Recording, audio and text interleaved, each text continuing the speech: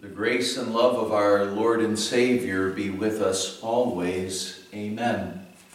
The Word of God we want to consider today is the first verse of our Old Testament reading for this past Sunday. That's from Joel chapter 3, verse 12, where the Lord said, "Let the nations be roused. Let them advance into the valley of Jehoshaphat. For there I will sit to judge all the nations on every side." My dear friends in Christ, Joel was a prophet who served the southern kingdom of Judah, and exactly when he served, we're not completely sure, but sometime before the Babylonian captivity, he served God's people. And his basic message was a call to repentance to the people, and that was a fitting message for them then. It still is a fitting message for us sinners today to keep on hearing that call to repentance, to see our sin and to see our Savior. Well, Joel's name, it means Jehovah is God. That's a beautiful name for any follower of Christ to have, but it's a very fitting name for Joel to have, as he was dealing with people who tragically, for the most part, seem to be forgetting the fact that the Lord is God, that Jehovah is God. They were worshiping other gods, false gods, idols, and Joel had this job of proclaiming to the people that Jehovah, the Lord, is God, reminding of them of that wonderful fact. And that's a great need that they had because of the idolatry that was in the land. Well, he wanted to tell the people over and over again, remember, Jehovah is God. The Lord is God. Well, Joel's message is one that is still relevant today, a message that we need to hear because, well, the fact of the matter is that people do worship other gods, and that temptation is there for us as well.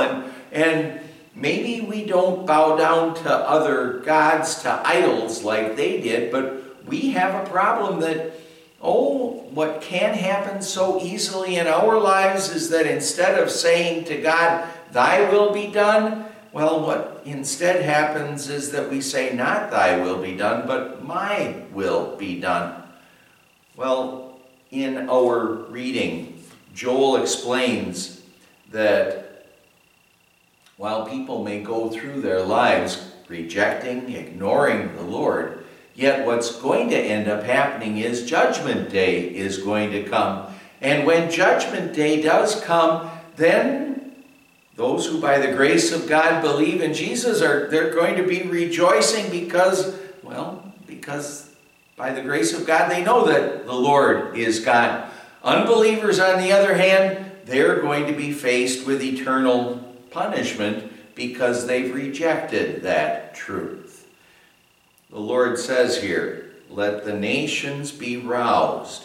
Let them advance into the valley of Jehoshaphat, for there I will sit to judge all the nations on every side." When the Lord says here, "Let the nations be roused," he's really describing the situation there in Judah at that time, because so many of them were going about their lives and doing what they wanted and not realizing the critical situation that they were in. They didn't realize what they were doing. They were worshiping those idols, and because they were doing that, they didn't care what God said.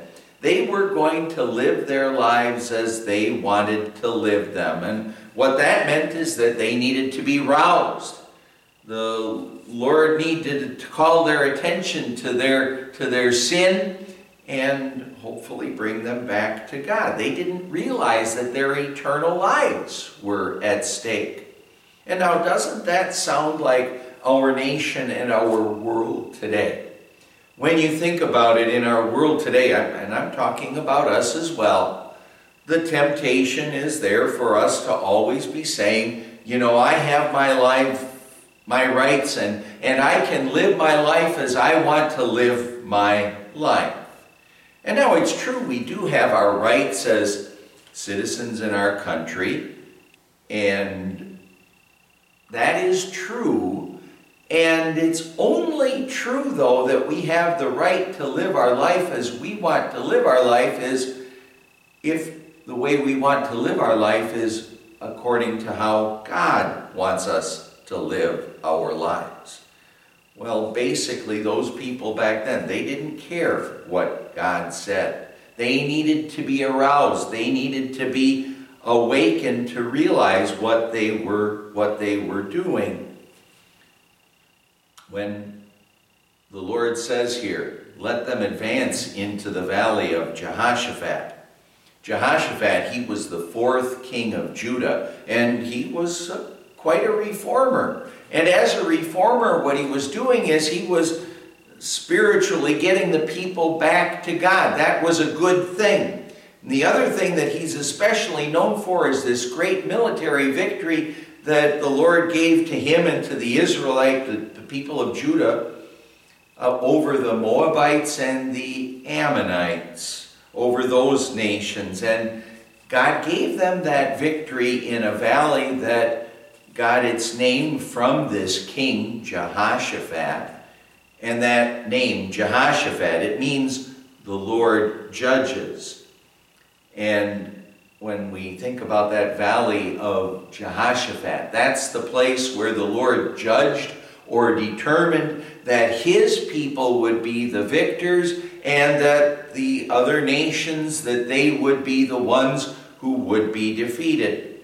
Well, in our reading, the Lord says, when the Lord says, let them advance into the valley of Jehoshaphat, he isn't referring to that specific place.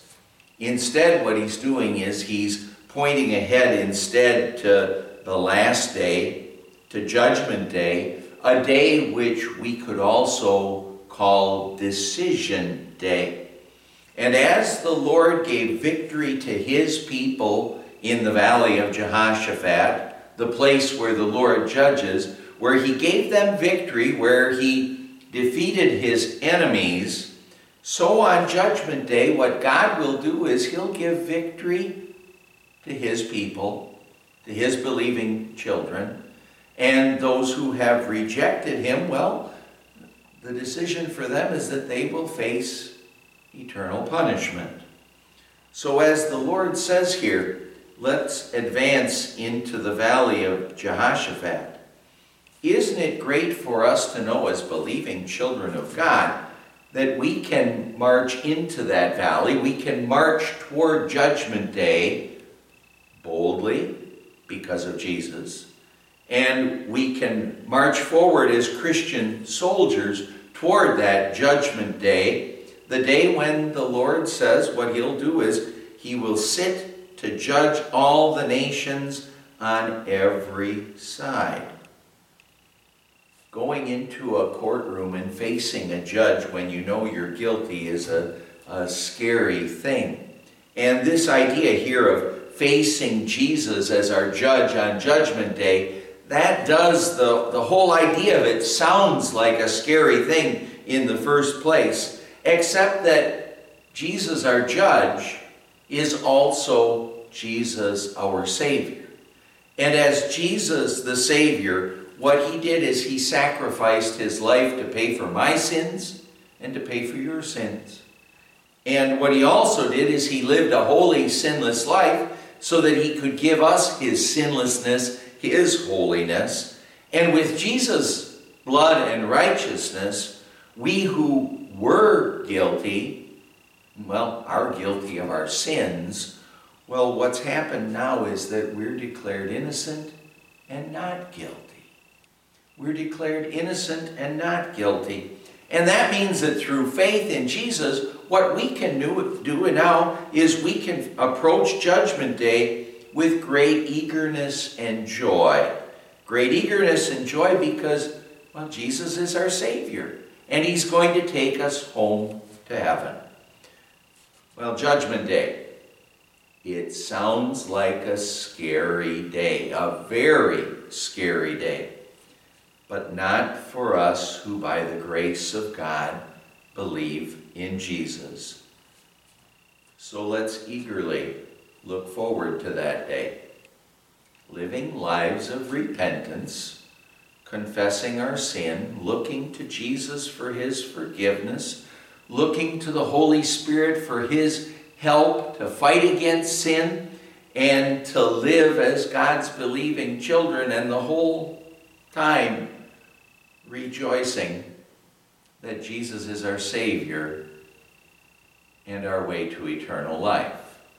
Judgment Day sounds scary, but not to the believing child of God. Amen. Let's pray. Lord God, Judgment Day is coming. Thank you for making that day a wonderful day for us who by the grace of God believe in your Son, our Savior, Jesus Christ. Help us to eagerly look forward to that day, and help us always to live as your believing children. We pray in Jesus' name. Amen. And the grace of our Lord Jesus Christ and the love of God the Father and the fellowship of the Holy Spirit be with you always. Amen.